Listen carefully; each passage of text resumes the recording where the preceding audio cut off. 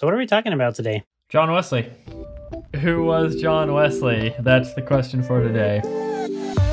I don't think the majority of people probably know more than just the name.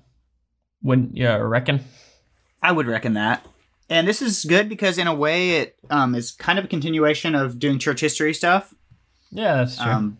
But it's in a different way because it's focusing on a specific individual in church history and kind of his contribution. So I guess the introductory overview would be to say that John Wesley is most known as the founder of Methodism, and he's a practical theologian from the 18th century whose theology has deeply influenced all of Christianity, especially American Christianity. So I'd say that's the first thing to know about him. Is that anything else? Just as a big overview? No, that's good. I think that's most people what's like the main point of who he is. Mm-hmm. But I would say the term practical theologian means like your thoughts about God and the Bible are all like really oriented on how you live. It's connected to how you live. It's not just like ideas or like systems of theology. It's less philosophical and more practical, I guess. Yeah, essentially you have systematic theology and practical theology. But surely there's some crossover between those, right? Because what's the point of writing about the nature of what God is if it doesn't...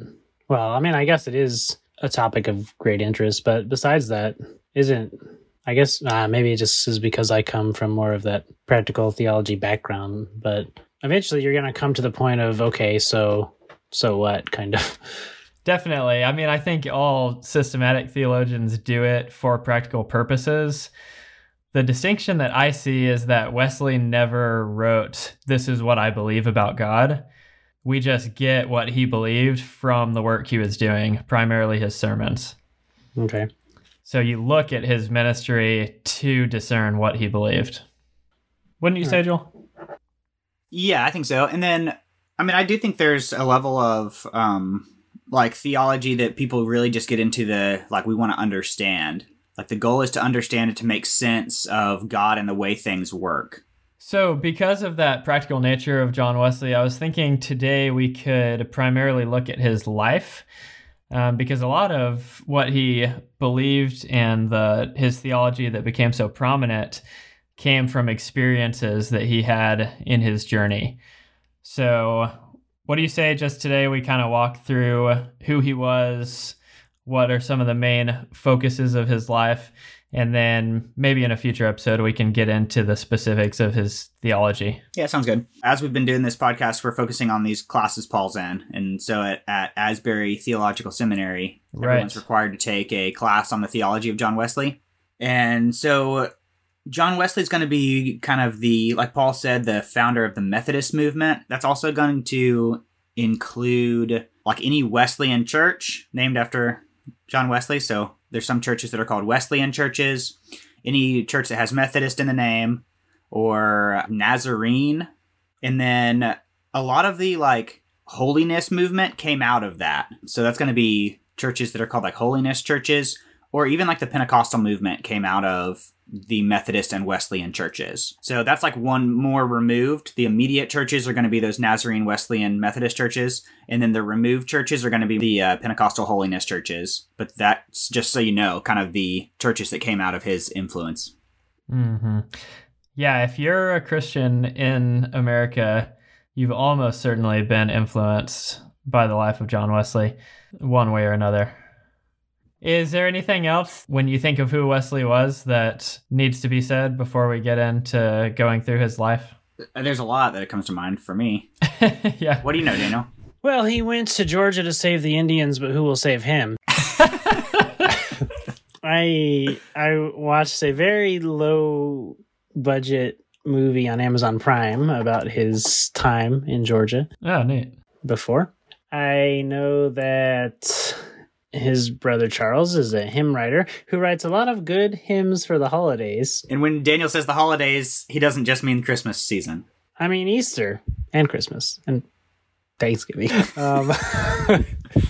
Their mother is well renowned as being someone who, I guess, withstood a lot of adversity to run a godly household and raise up kids well. So we are getting into the life now.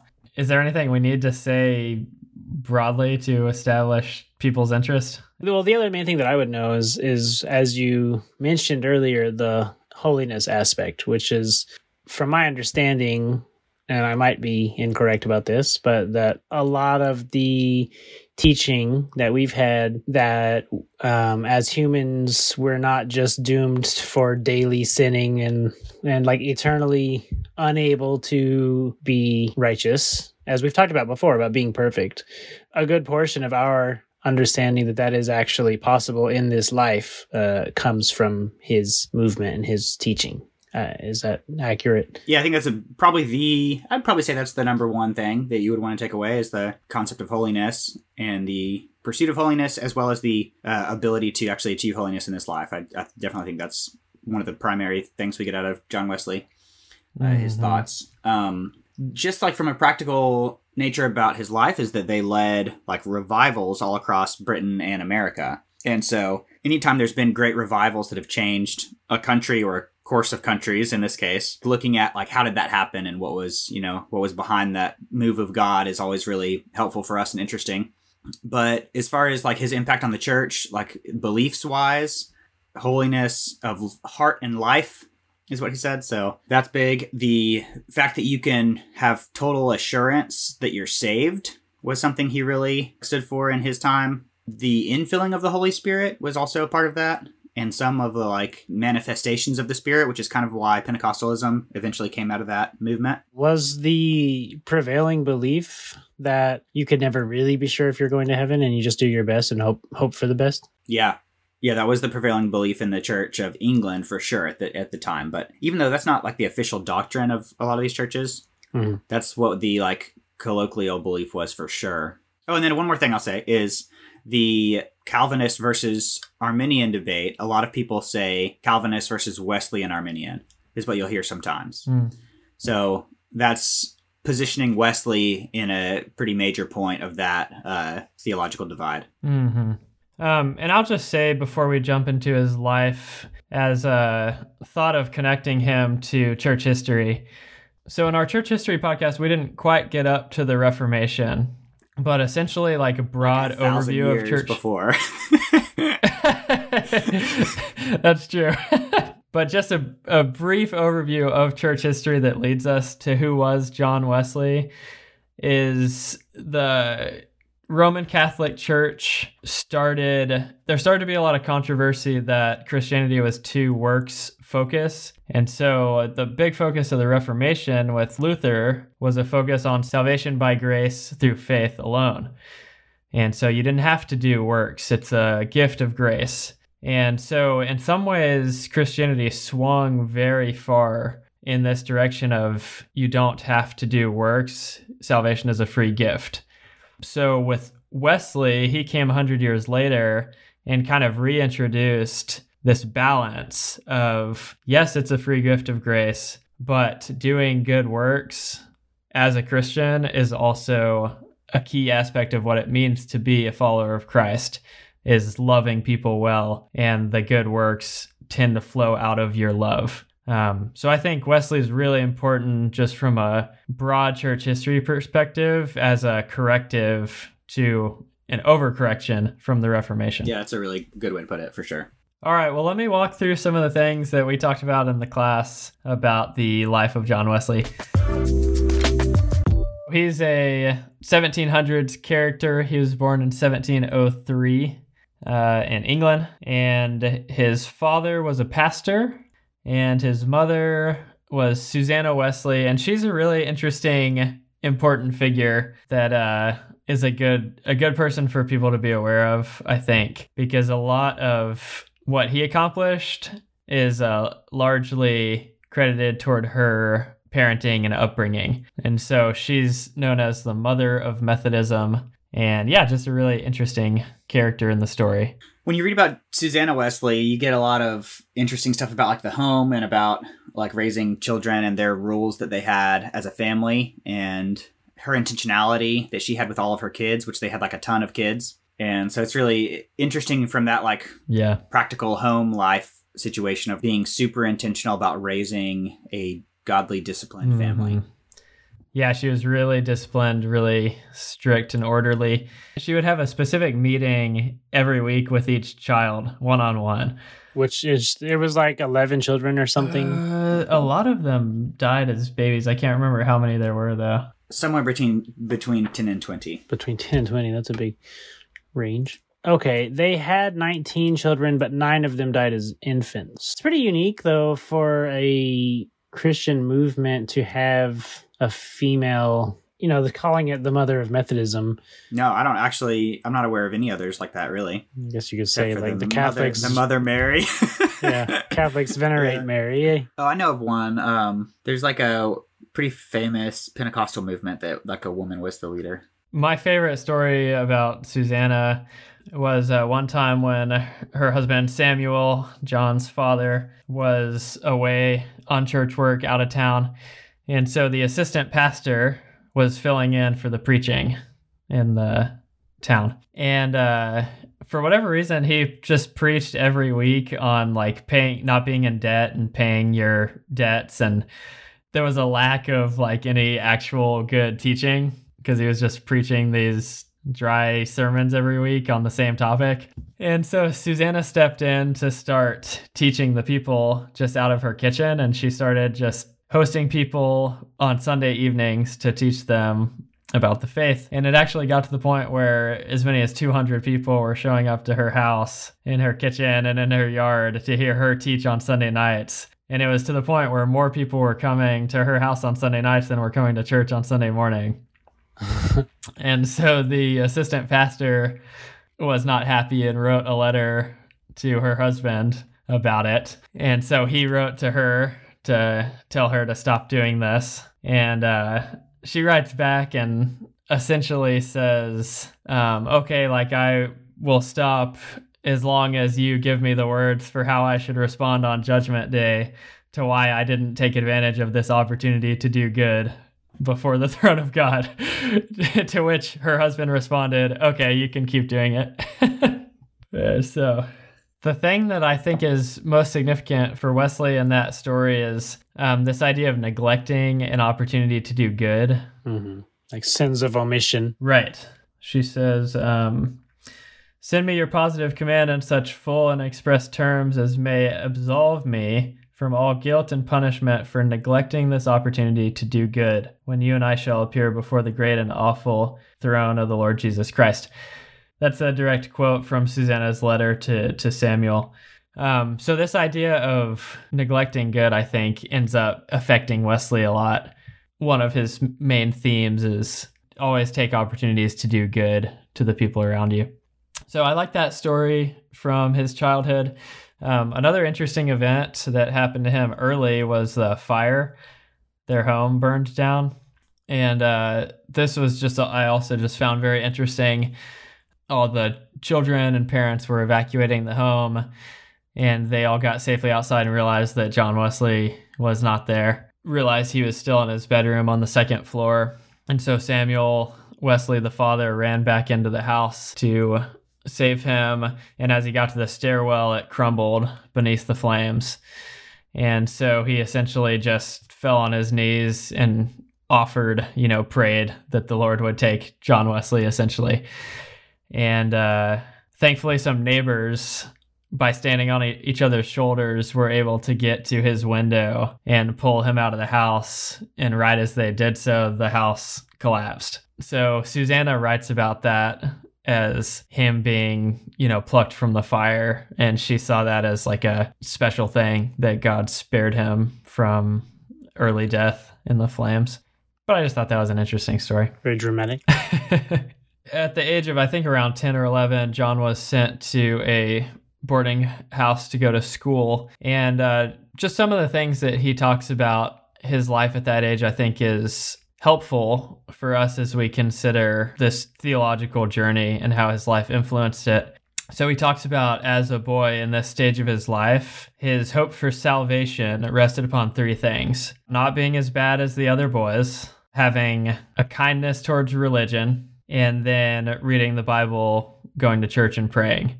And so I think that's very relatable. Like, a lot of people are in that place where they're like, well, if I die today, like, at least I'm not as bad as a lot of other people.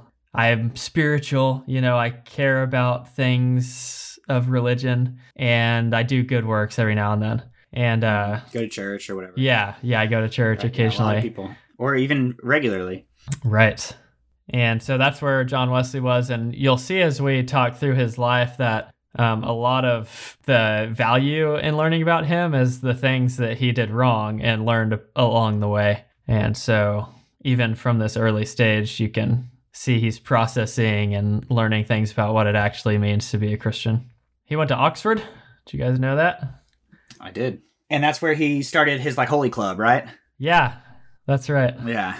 So they had the Holiness Club. Yeah, like a group of students that were dedicated to this really high level of holiness. So something we would call today as some sort of strict accountability and discipleship group or something like that. Right. Where they would have these rules about fasting and about scripture reading, and what else were the main things they did? Yeah.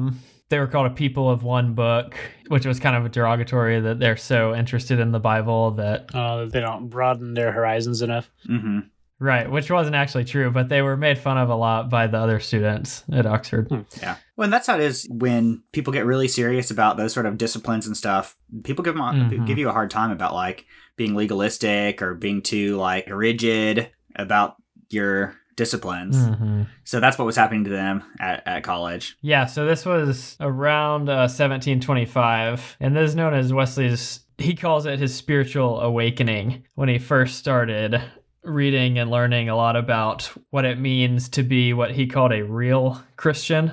And that's this focus on a holy life that emerged at this point. So does that come from a frustration with the through the motions, just sit in the pew and live however type of thing he was seeing? Yeah, I think so. It came from that. And then he was really influenced by reading two people, Taylor and Law, I think, are the authors. So he was influenced a lot by how he was reading, and then I think what you're saying, a frustration with nominal Christianity. He also, throughout a lot of his life, was very fearful of not being right with God, and kind of had this feeling of okay, I'm doing what other people are doing, but I don't feel like I'm right with God. And so then he was very scared of that, and so then that caused him to try to go way above what other people did in order to try to prove that he was serious and that he was more devout than other people. And so I think a lot of that was his motivation, is because I want to be right with God and I feel like I'm not certain. I don't have that assurance that I'm right with God. So I'm going to do everything I can on my end, hedge my bets kind of to be sure. Yeah. And so I think it was pretty legalistic at this point. Yeah. That's the idea that I got. Yeah, I think so. And it's so interesting, the different phases of how he processed salvation and what it meant to be right with God. People today still saying well, at this point, was he really saved because he believed in Jesus, asked Jesus forgiveness, and was doing all these things, but he didn't have this sense of assurance and a conviction of the Holy Spirit within him, which comes later on. And so people still talk about to what degree was he actually saved at this point, and when he's doing all these holy things and living such a holy life. So it definitely brings in a lot of those types of questions. I like this. The book says that they were ridiculed by their classmates who called them Bible moths. I like that. And that's what they called them Methodists, right? Was in college. Because they were so into the method. Yeah.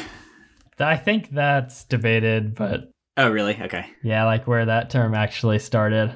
Okay, well, that's a legend then. But this is, we, I think, have potentially covered, this is where the emphasis on inward holiness as the goal of religion began to really formulate in Wesley's mind. So this idea of not just being externally holy, but being inwardly holy and good. So he's percolating into the person that he's going to become. After Oxford, he's ordained as a deacon and then priest in the Anglican Church, which I find interesting in modern times where a lot of Methodists are going back to, at least around here, a lot of Methodists I know are going to the Anglican Church, which is just kind of interesting because Wesley really serious as an Anglican and came out of that eventually.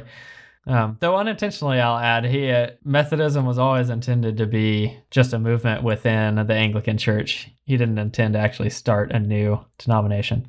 Yeah, just like Martin Luther. Well, basically... And why did that happen? With Wesley? Yeah, I mean, why did it become a new family of denominations rather than just being a wing of Anglicanism? Well, they started like having a lot of people come who weren't just Anglican. They were coming from lots of other traditions and denominations as well.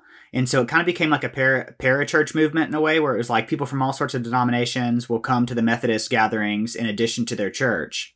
Okay. But then really when they moved to the New World, there wasn't as ready access to church or to the Church of England and Anglicanism especially. It was like, well, what are we going to do about communion? And what are we going to do about church leadership stuff if they can't all get to churches and can't get to communion as much as they need to? And so that's when there was like ordination, which is kind of like, okay, well, we'll ordain some specific people within the Methodist movement who can kind of be leaders and can do communion. It was kind of a necessity-based move. Just, the necessity and the practicality of God moving and the Anglican Church slowing it down in a lot of ways, because they didn't want anybody preaching unless they were ordained Anglican, and they didn't want you preaching anywhere except inside the churches. They had these specific rules, and then when the revival started breaking out, people like Wesley would just go preach out in the field. Well, anyway, we can get into some of that. All right, so after Oxford, he became a preacher and preached within the Anglican Church around England, right? And then what was the next major event? Was it the mission trip that Daniel alluded to earlier? Yeah. Oh, so he was already ordained and he had already been part of these accountability groups and everything? Oh, yeah, because that was when he was in school. So that didn't do it for him. Okay, interesting. Right. So he assistant pastored his dad for a while, helped at his dad's church, ended up going back to Oxford for a while. So he had some time between school and then this call that he felt to go do missions work in Georgia. That's one of the biggest things about his life, is this time where he decided to go do missions in Georgia. And he gives 2 reasons for doing this. What are they? First, he said, the hope of saving my own soul. Daniel. All right. Yeah. Hey, I wasn't so off. There you go. He says, I hope to learn the true sense of the gospel of Christ by preaching it to the heathen. Okay. And second, he said that he felt like he could acquire a further degree of holiness in Georgia than in England. So really interesting, isn't it, that there's this like crisis in Wesley about like what he believes, and he like fully believes the gospel in his mind, right?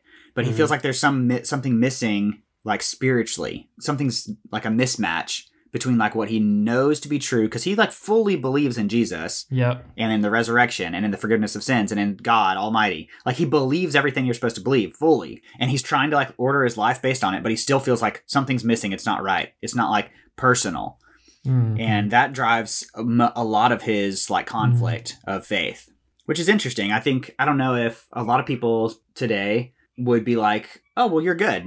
You believe what you're supposed to believe, and you're like living a holy life. So like, that's good. But he wasn't satisfied with that, because he still felt like there was some like spiritual connection that was missing. Yeah. It's very interesting. And so we pick up then on his journey to Georgia, one of the most significant moments in his life. Okay. So on the way over to America, there's this like huge storm, which was a big deal back then. Sailing across the Atlantic was this treacherous, and wouldn't that be crazy to live in a time where you had to actually sail across the continents? Yeah, I wonder how long that voyage was. But anyway, there's this big storm, and so very real possibility of death when there's a big storm on the sea. John Wesley is terrified for his life, and there's a group of Christians that are called Moravian Christians. And they are like completely not afraid. They're just like at peace. I think they're like singing hymns or something like that. Doesn't seem to be distraught at all. And so I don't remember if Wesley talks to them or if it's just all this internal thought and like wrestling that he goes through, where he's like, this, like they have something that I don't have, basically. Yeah. So I'll read a section of what he writes here. Yeah. And this is from Wesley's journal. He says, I was very uncertain whether I should wake alive, and much ashamed of my unwillingness to die. He confesses, I could not but save myself. How is it that thou hast no faith, being still unwilling to die? So like Joel said, he's very distraught by this idea that he's so fearful of death. Mm-hmm. So because of this, and because he saw the faith of the Moravians, he ended up talking to them, and he writes about that as well. He says, a terrible screaming began among the English, the Germans, or Moravians, calmly saying on. I asked one of them afterward, was you not afraid? He answered, I thank God, no. I asked, but were not your women and children afraid? He replied mildly, no, our women and children are not afraid to die. What happened to them? As we know that they influenced John Wesley, and that led to this whole Wesleyan movement / Methodism, Nazarene, etc. How come it didn't just become the Moravian Church of America or something like that? Yeah, well, they did continue to have a lot of influence on him. And actually, because of this interaction, soon after he got to America, he went to meet with one of the key leaders in the Moravian movement. His name is August Spangenberg.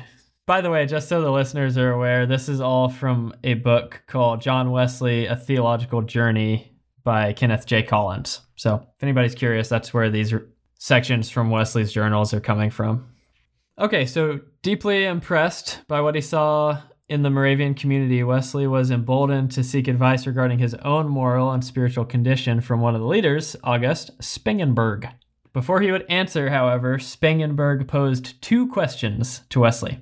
First, have you the witness within yourself? And second, does the Spirit of God bear witness with your spirit that you are a child of God? So Spangenberg jumps straight to just evangelistic answers in Wesley before he discusses advice. So Wesley didn't know quite how to answer this. So Spangenberg continued his questions. He said, do you know Jesus Christ? Wesley paused and said, I know he is the Savior of the world. True, Spangenberg replied, but do you know he has saved you? Wesley responded once again, both weak and indecisive. He said, I hope he has died to save me. The Moravian leader then brought matters to a head in a very pastoral way and asked, do you know yourself? Wesley responded, I do. But later he noted in this journal that he feared these were vain words. So like Joel was saying earlier, Wesley's got this deep faith in Jesus as the Savior of the world, but he's struggling with the personal aspect of actually having a relationship with Jesus and knowing that Jesus is his personal Savior. Yeah, and you can see some of the how this wrestling could lead to some conflict with Calvinistic beliefs about who God is, right? Because he says here, oh, I hope that he's saved me. You know, he knows that God is the Savior of the world, but he hopes that he's saved me. Mm-hmm. Where then, once Wesley really does, have an encounter with God and has this assurance of his salvation, he then goes to believe, okay, everybody can have this. It's not just about, hoping that I'm one of the ones that God died for. And also that theme of having the witness of the Holy Spirit, that you can be sure that you're a child of God. Yeah. And really interestingly enough, he ended up essentially failing as a missionary in Georgia. His ministry there collapsed not super long after he'd been there, which... It's not super surprising when somebody's going through a personal crisis of faith, right? True. But I think we can take encouragement when these great leaders of the Christian faith, are struggling and have failures along the way. It's never too late for God to use you in a profound way if you've had some failures in ministry or life or whatever. Yeah, that's good. So yeah, like Joel said, largely because of his internal questions going on and his strictness and a few other things, his ministry there just collapsed. And so he ended up returning to England pretty distraught over how it had all taken place and very unsure of what was next for him as a minister. When you say his strictness, is that he was trying to hold the people to the standard of more time in the word and more holiness? Well, one of the biggest things that happened is he got in this serious relationship with a woman, and never really was able to express his feelings or actually ask her to marry him. And so she ended up marrying somebody else. And then he barred her from communion when she came to church. Even though she hadn't done anything? He didn't allow her to take communion. Because he was jealous? Yeah, it kind of seems like that. He gave maybe some other reasons regarding like the guy, but he handled it very poorly. Right. And so he ended up, I think, getting sued. Wow, how dramatic. And so there was this legal dispute going on, and he just left.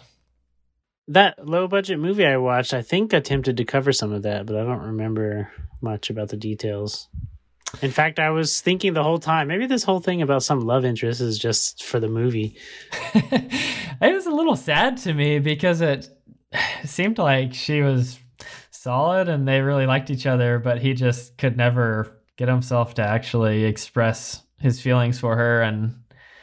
But then I think about, like, would he have become what he did if he got married there? He may have just stayed in America, or who knows. So here's the good ending line. So his ministry in Georgia collapsed, and Wesley wrote in his journal, you'll love this, Daniel. Oh boy. He says, I'm already ready. I'm going to write this down. He says, and I quote, I went to America to convert the Indians, but oh, who shall convert me? Oh, I thought it was save. Oh, come on. That's what convert means. Wow. Yeah. Who did convert him? Let's just jump straight to that part. When he gets back to England, there's this, he continues to struggle, feeling like, okay, so I'm obviously not in a good spot. Like, should I just drop out of ministry because of where I am personally? And so he has this conversation with, is it Peter Bowler? Yeah. Yeah, okay, so another Moravian leader that he, like, talks to about what he should do. And this guy's advice to him is to, like, continue to preach until he, like, really, until God moves in him. So he's like, you know the truth, so, like, you can continue to preach. Yeah, preach faith until you have it. Yes, and then preach because you have it. Oh, preach until you have it, and then preach because you have it. Yes. Yeah. So this guy was really stressing the importance of just having genuine faith for repentance, genuine faith in Jesus, and how... Was? Yeah, Peter Bowler, and how that will bring transformation. And specifically, the two things he emphasizes, holiness and happiness, as being keys to a fruitful faith, which I think is interesting because we tend to not like the word happy anymore. Or at least for me, I kind of see that as shallow and feel like you should always say joyful. But differences in the Old English, I suppose. I don't know. I'm currently reading a book called The Christian's Secret to a Happy Life. Oh. And it's a Christian classic, and it is awesome. Okay. But I know what you mean, Paul. That's definitely joyful versus happy was especially like a famous kind of distinction probably like 10 years ago. But honestly, like when you look at the Bible in the Old Testament, I know the same word basically is used for like blessed and happy. And so a lot of translations translate it blessed to try to avoid that shallow feel. But it's like, yeah, but in Hebrew, they would have just said it either way. Yeah. So yeah, I find that interesting. So another thing that Bowler was telling him is that saving faith could be instantaneous.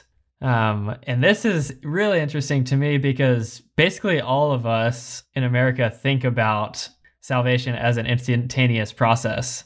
But that was not the common thinking in the Church of England. They saw it more of a process of becoming a Christian. So Wesley was really skeptical of this idea that saving faith could be instantaneous. And so as a good Christian, he goes and studies the Bible. And he writes, basically, to my surprise, all the conversions in the Bible were essentially instantaneous. He says, the only one that was maybe the longest was Paul, who had like 3 days of blindness. The scales removed from his eyes. Yeah. So this impacts him so much that within days, he actually ends up preaching saving faith to a man in prison who's condemned to the death sentence. And again, like the church in England would not have done this typically. Like for him, it would have been too late. Oh, wow. And yet Wesley's there like in the prison preaching to him. And so Methodists in America will be known as people that would preach to people on the deathbed or people that were preached on the way to be hung. And they were actually made fun of and ridiculed for this. But I think it's a awesome thing that they were preaching to people right up to the last minute of their lives.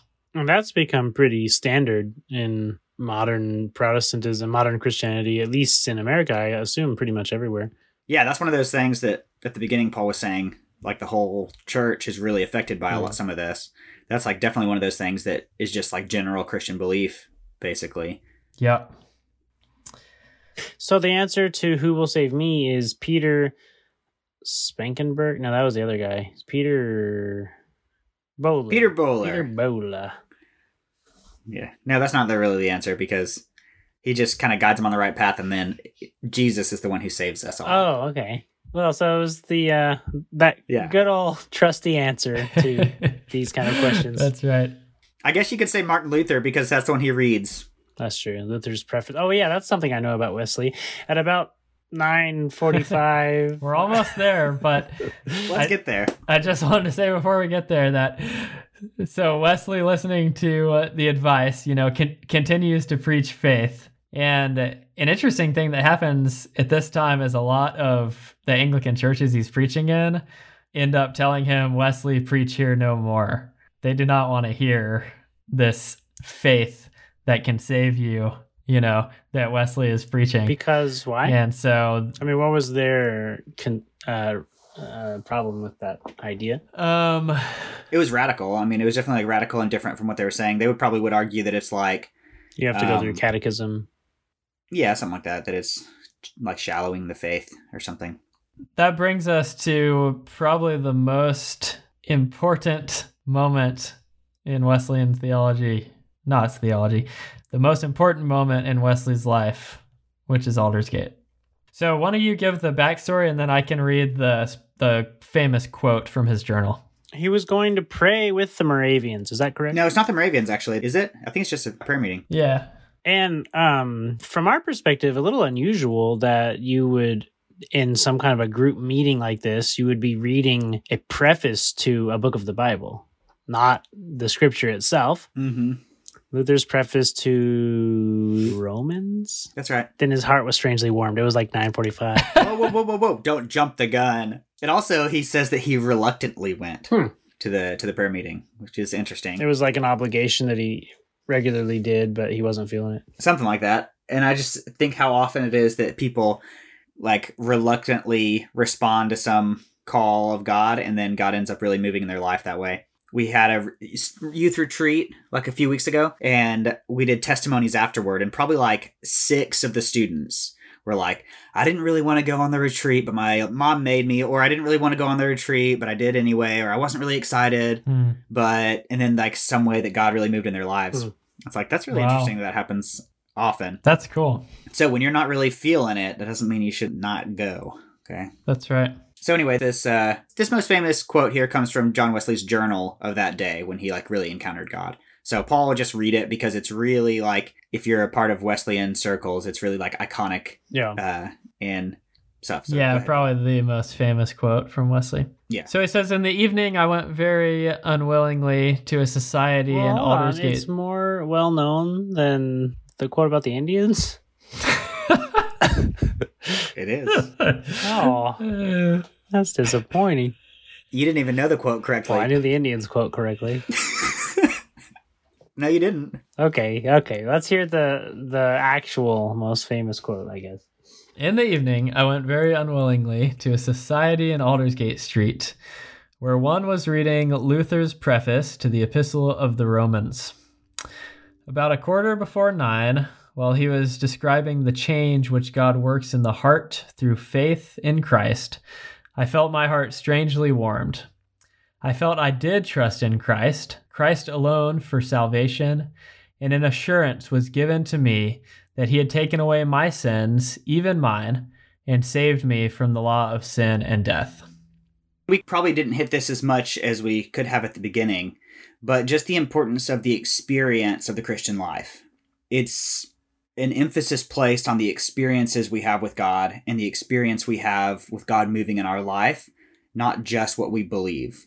And I think that really was what he was wrestling with is he had all the correct beliefs and even the lifestyle, but he had no experience with Jesus. And now today, some people push back against that because what happens often in church history or just like in lives is people like swing too far to one side or the other. And so some people can swing too far to the experience side, and they're just looking for these like cool experiences with God. Kind of like, always chasing the next high. Right. And so like that would be like the negative swing. But then on the other side, it's this idea that like, oh, experiences with God are just like, they're just shallow. And what matters is like your daily like life and what you believe. Like that's what matters. Yeah. And so really like in Wesleyan theology, you get the emphasis on both of those things. And I think that's really important, is to have that emphasis on really experiencing the presence of God in your life and like in a personal way. Yeah, that's quite interesting too, because in my context right now with the types of ministries I'm involved in, I think it's a lack of the experience, and a not a surplus, but plenty of the head knowledge, but that kind of a weakness in taking it beyond that or into life a little more. Mm-hmm.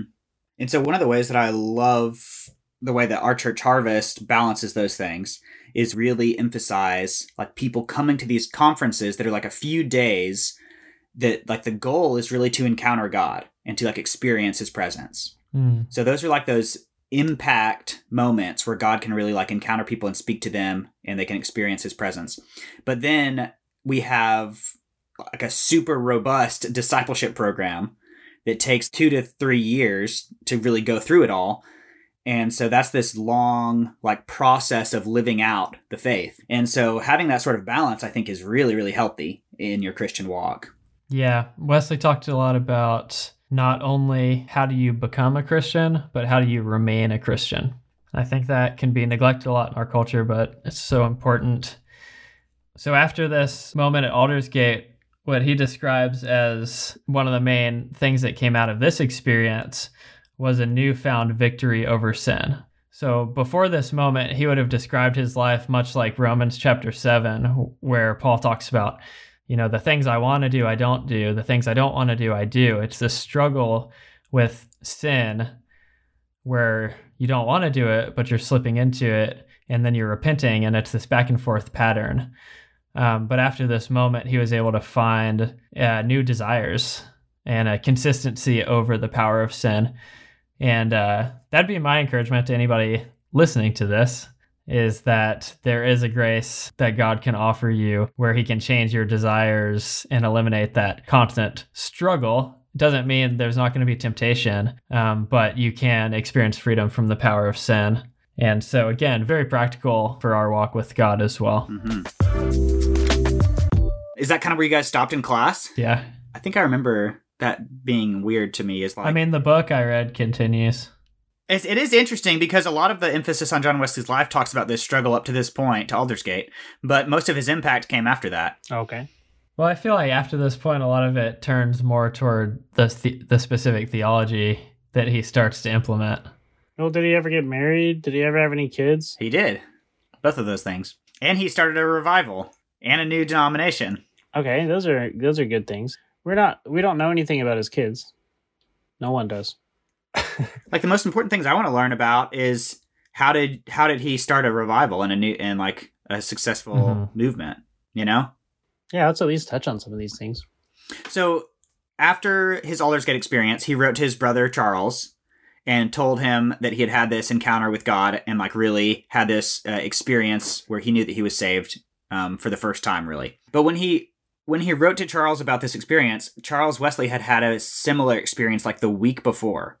Oh. Where he was like basically had the same thing happen and knew that he had encountered Jesus in like a really real personal way. Yeah. So then they started preaching. The main thing was like, what Paul had mentioned before, like salvation by faith, and then assurance of salvation with that witness of the Holy Spirit. And so that was like what really distinguished their preaching. And they continued to have conflicts with the churches where churches didn't want them to preach. So they started doing field preaching or like preaching outside, which was like very looked down upon at the time. And that was like a big wrestle for John Wesley about whether or not it's even okay to do that. Yeah. Because it's like, the argument would be like, if you're field preaching, you're not under the authority of the church, right? And so is it okay to preach if I'm not under the authority of the church? Right. I don't know the quote exactly, but he has some quote about like that, like resolution that like, it's okay, like I need to preach and it's okay to be undignified, right? Something similar is what David would say. And that's because at this point he's not officially part of the church, right? I think he still is, but there's definitely like becomes conflict where his ordination is like revoked or like put on suspension or something like that. That's weird. I mean, I don't know. Maybe it's because they didn't like the stuff he was preaching, but is the controversy what he was talking about or the fact that he was preaching somewhere that's not a church building? Oh, both. The church building was a big deal. Yeah. I mean, Jesus preached like that. Yeah. Here's a quote about this. So he's experiencing field preaching from George Whitefield. He's the one who's kind of demonstrating this for him. Wesley says, I should have thought the saving of souls almost a sin if it had not been done in a church. Wow. So that shows you how extreme the view was. But Whitefield persuaded him. They must have really had this culture of like, keep your religion in the church and don't talk about it outside. I think it really had that understanding that you're underneath the authority of the church. Like that was what was really important, I think, is like, like it's not the individual is not over the church is over the individual. And so when you're preaching, if you're in a church doing ministry, then you are under that authority. And you're operating within the proper channels. Yeah. I think that's what it was. Okay.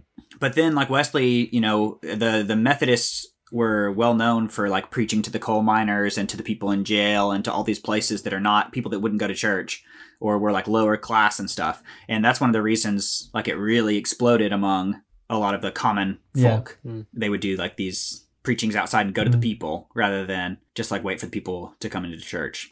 So how did it expand? They were part of these prayer groups and like Bible studies, and then he and his brother at least started preaching, but did they just kind of whatever their small groups were started also doing it and it spread like that? I think it really started spreading through this field, like outdoor preaching, and they wanted to... First only John was doing it, or they had a group doing it? I think it was just John and Charles to start with, but I'm not sure. Whitefield as well. Yeah, Whitefield was with him a lot. Okay. But he was already doing field preaching before them. He was. He was like a revival speaker, like what we would think of as like a speaker that would go around as a famous preacher and preach out in the fields, but he was not connected to the Anglican Church, right? No, but he was connected to Methodism. Right. And so, like we said earlier, like Wesley what he was doing was supposed to be in supplement to the Anglican Church. They started trying to, when they had these successful like field preaching sessions and people wanted to respond, then it was, okay, what do we do with these people now? Right? They weren't satisfied with just, okay, these people are responding to what God is saying, and so now go get plugged into your church if your church like isn't on board with these sorts of like experiencing God's presence in this way or these beliefs. So that's why they started forming small groups, basically. Yeah. So again, all of that was in conjunction with the Anglican Church. You were supposed to go to church on Sunday, and then other times of the week is when they had like Methodist small groups and these different accountability groups and assemblies. So Wesley was really good as a like organizer. He was like a great administrator. People actually talked about him not being as good as a preacher as like Whitefield, but he was like super good at the like administrative side. Yeah. This is what really sets him apart, is that not only were they having these huge meetings where people were receiving Christ, but he created a structure for discipleship to actually help people, like I said before, remain Christians and grow in their faith. So yeah, that is what really started to characterize Methodism, where, like Joel is saying, these small groups. And essentially there were three varieties of group meetings. There were what they called societies, which has become essentially our church, like the large group gathering. And then there were class meetings, which would be more like, maybe 10 to 20 couples, families. Like a Sunday school or Bible study. Yeah. Sunday school or Bible study. And then what he called band groups, which would be a small, what we would call accountability group of, 4 to 6 people of the same gender, where you're asking serious questions about each other's walk with God. Yeah, so everyone was expected to be in all three of these groups. So if we were doing that today, it would be like Sunday church, Bible study, accountability group. Mm-hmm. Is that where the kind of traditional American system of like Sunday morning, Sunday night, Wednesday night comes from? It could be. But one thing that's really interesting is in order to go to the big meeting, the society meeting, you had to go to the other. Was it the class that you got, class meeting? Or was it both the other ones? Or you got the certificate? Yeah, you would get like a ticket if you went to your and that's what got you into the big meeting. So if you're a new person, you have to start with these small groups. Yeah, you have to go there. Mm-hmm. That's like priority, which is like opposite of how we think.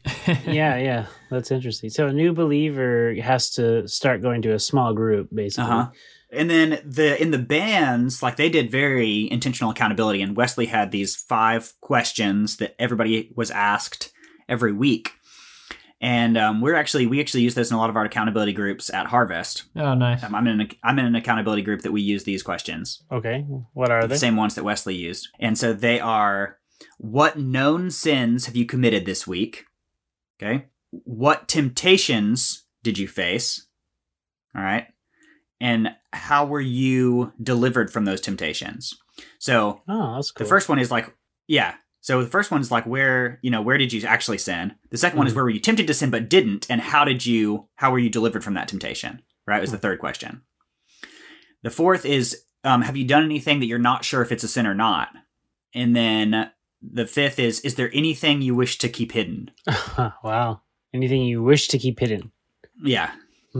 Each week you're going through these, and I found just since doing these in my own life, they really do like bring a level of freedom and like next level of holiness, where there's the things in my life beforehand that I was like, well, it's not really a sin. Like I'm not like even like really mentally agreeing with them. Mm-hmm. But when you're weekly having to go through like, how was I delivered from this? Is this like, what about things that I'm not sure if it was a sin or not? Some of these things I'm like, okay, so I didn't like say yes to this sin, but I didn't immediately say no to this sin either. I just like maybe allowed that like negative thought to remain in my brain a little bit. Like I was aware that it was there. I didn't say yes to it. I didn't say no to it. And then like being aware of those things so that next time when it comes, I'm like, okay, I'm going to immediately reject this. I feel like the last one would bring up a lot of really nipping your thoughts in the bud in a way of like, okay, I don't know if this is wrong or right, but I don't want to talk about such and such, and so maybe it's like, because for me, one thing would be kind of like having pessimistic or like negative critical thoughts about things and thinking like, well, of course I don't want to like share that and talk about that because that's kind of like giving credence to something. Mm-hmm. But on the other hand, if it's that kind of context, maybe bringing it up and then being able to look at the source of those attitudes. Recently, I was listening to an audiobook about William Wilberforce, famous for the slave trade. And he was... It's for ending the slave trade. Good distinction. Yeah. It's a pretty important distinction. He was heavily influenced as a child by Methodism and Methodists because he went to live with an aunt and uncle, and they were Methodists. And so he really started to know God through this.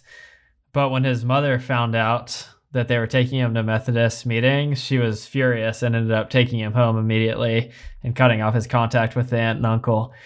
But I just thought that was an interesting window into this time period where a lot of the high class society saw Methodism as like the thing that the poor and uneducated do. And they're enthusiastic about religion, and they're crazy about religion and not well balanced, and just seeing religion as a small part of your life. But, there's so much more to life than church and religion. It's just something we do on Sundays. Anyway, that just helped me to really see the way that this movement was affecting society and how it sought to influence every aspect of your life. Yeah, that word enthusiasm was used negatively toward them. They were enthusiasts. Yeah, Wesley got called that a lot. Which means like fanatics. Yeah, like a fanatic, like what we'd say, like a fanatic. Yeah. In a lot of ways, like Methodism was like the Pentecostalism of the day, where like people some people of like mainstream were like, oh, they're out there, you know, they like do some crazy things or whatever. I remember hearing about this like exchange between John Wesley and his brother Charles, where they were both like overcome with the Holy Spirit and were just like laughing uncontrollably. Like they had these like fits of laughter. There were like these different manifestations of the Spirit that we would call pretty like Pentecostal, I guess.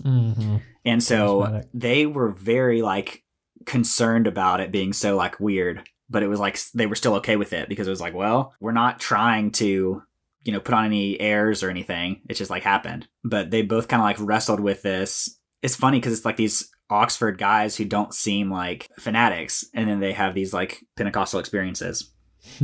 Also, another fun, interesting point is Wesley's most popular book during his lifetime was a book on health. Physical health. Physical health. So it was like the home remedies type of book. Okay, so he wrote a lot about how to take care of yourself and how to treat different ailments and illnesses with like home remedies type thing. Oh. And that was his most famous work during his lifetime. Some people talk about that as just like he was very much about like holistic approach to your life, to life as well. Like he wanted people to be healthy people and thought that was important for the like Christians to focus on being healthy and helping people not be sick and stuff like that. Okay, so he wrote a lot during his life? Well, most of his writing, he journaled a ton. Okay, we have like tons of volumes of John Wesley's journals. And so we get a lot about his life and his beliefs from his journals. He wrote sermons. Obviously, he was a preacher and he like wrote his sermons like word for word. So we have a lot of his sermons. And his sermons, once Methodism grew and he couldn't do like obviously all the preaching and there was new churches and stuff, his sermons were distributed to other preachers. So they would preach John Wesley's sermons. You think today about a lot of churches that are expanding, doing like satellite campuses. So like the same preacher can be the one preaching. That's kind of like what the heart was. Like we want the same teaching in all these different communities. And so we're going to use the same sermons. And then he wrote letters, but he didn't write like theological books. Yeah. The sermons are really good, though. We'll touch on some of the specific content of those if we do an episode on his theology. Yeah. It's the older English, but man, a lot of them are really, really good stuff. Yeah, so a couple weeks ago, I did a sermon about being lukewarm as a follower of Jesus for the youth. And so I actually listened to John Wesley's sermon called The Almost Christian. Yeah, in that sermon, he talks about basically these very moral people who believe the Bible, but aren't really like all in. So anyway, lots of material there that you can still pull from. And they're all on YouTube if you just want to listen to them. I find them hard to absorb from listening. Yeah, it's definitely easier to read. I have to read them real slow to really get what he's saying because it's pretty dense, but really good stuff. Let me think if we're missing anything important. I mean, there's a lot about his life, obviously, that we haven't touched on. He did get married and had children. His marriage was actually pretty like difficult. Where they like had a lot of like kind of conflict, it seemed like. And he was gone a lot, but felt kind of like tied down, I think. So that was kind of like a low light of his life was the romantic side because he had this issue that Paul talked about in Georgia. And then once he did get married, there was like continued issues with it. Yeah. He was really too committed to the ministry to get married.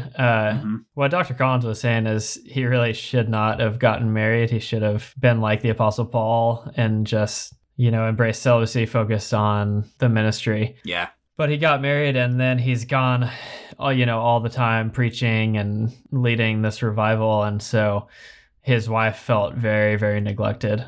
So it was a really sad marriage. And like Joel said, one of the real low points of his life. And people actually, some people have refused to listen or, take any of his theology into account because of how bad his marriage was and how, he failed in that regard. But of course, that's silly to judge somebody's life on their mistakes or discount. Yeah, it's throwing the baby out with the bathwater. Right. Yeah, exactly. Oh, another thing that he wrote, he didn't write a commentary, but he did like make personal notes on the Bible, and most of those are available. So like most any verse or like chapter in the Bible, you can find John Wesley's notes on them. There's a lot of interesting biblical like insight there. So he just kept doing the ministry and preaching and everything until the end, or did he eventually retire? And no, he kept doing ministry basically to the very end. And at the, by the end, he had like ordained some like bishops to go to America because Methodism was growing over there so much they needed leadership. Yeah. And so even though he was like very reluctant to try to like do a denomination, it was kind of like by his own choice that endorsement. Asbury and Coke were the first two like leaders in America that he had ordained. So it was like pretty firmly a new denomination by the time he died. And death was a big deal for the Methodists as well. This concept of the process of death being like a sanctifying experience. Mm-hmm. What I can recall during John Wesley's death, there was definitely like a lot of people around praying, and he was very much like aware of like going into the presence of God. That's cool. Kind of ideal. Yeah. Yeah, they made a point about how the Methodists die well. And on his deathbed, he cried out, "The best of all, God is with us." And the book says the dying leader lingered throughout the night, often repeating the lines from a hymn, "I'll praise, I'll praise." And the following morning, March 2nd, Wesley uttered his last words, "Farewell." And he died without a struggle or a groan at about 10 a.m. On that day, March morning, 1791, had died one of England's greatest saints. There you go. It says in this one, my book. Yes. At the time of his death, there were nearly 300 preachers, Methodist preachers in Britain alone, and over 70,000 members. So yeah, incredible influence, both in conversions, but also in structure of helping people remain a Christian. We mentioned just briefly that Wesley had a lot of interaction with George Whitefield, who is a super famous revivalist preacher. And they differed greatly on the issue of predestination. So they got into disputes over that and ended up not working together because of their disagreement on predestination. Wow. But later in life, George Whitefield was asked by someone, "Mr. Whitefield, do you think that we will see John Wesley in heaven?" To which George Whitefield answered, "No, I'm afraid we won't see John Wesley in heaven because Mr. Wesley will be so close to the throne of God that we won't be able to get to him." It's very gracious. So they ended with mutual respect, and I think that speaks to how influential John Wesley was at the time. Yeah. They had reconciliation where there's a famous quote by Wesley, I think, who says basically, if your heart is as mine, then lend me your hand, which was really saying we have much more in common and our passion is the same. So the disagreement is less important. So we can work together. And then John Wesley ended up preaching at Whitefield's funeral. Oh, so Whitefield died first. He did. Yes. Okay. Based on the quote that Paul just told us, I assumed it was the other way around. There's a quote about Wesley that I quite like, too.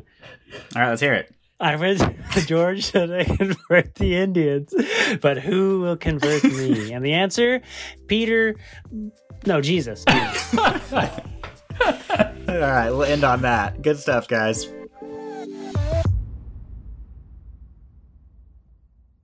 If you've enjoyed this recording of the Theology podcast, tune in next time when we discuss the theology of John Wesley, and you can see how someone's life affects their theology. If you didn't enjoy this episode, then probably the next one will be different, and you're going to really like that one. That's so true. So join us again. Prevenient grace, justification, Ooh, regeneration, the new birth, initial sanctification. What do these terms mean? Tune in next time. Also next time, what you should have said is, trouble brewing as the three siblings disagree. What? I can't believe you would say that. Will the Sigler's bond survive? Tune in next time as they talk about Wesley's theology. And tune in next time to see Daniel convert the Indians. But who will save him? Wow, that's ambitious. How am I going to get to them even?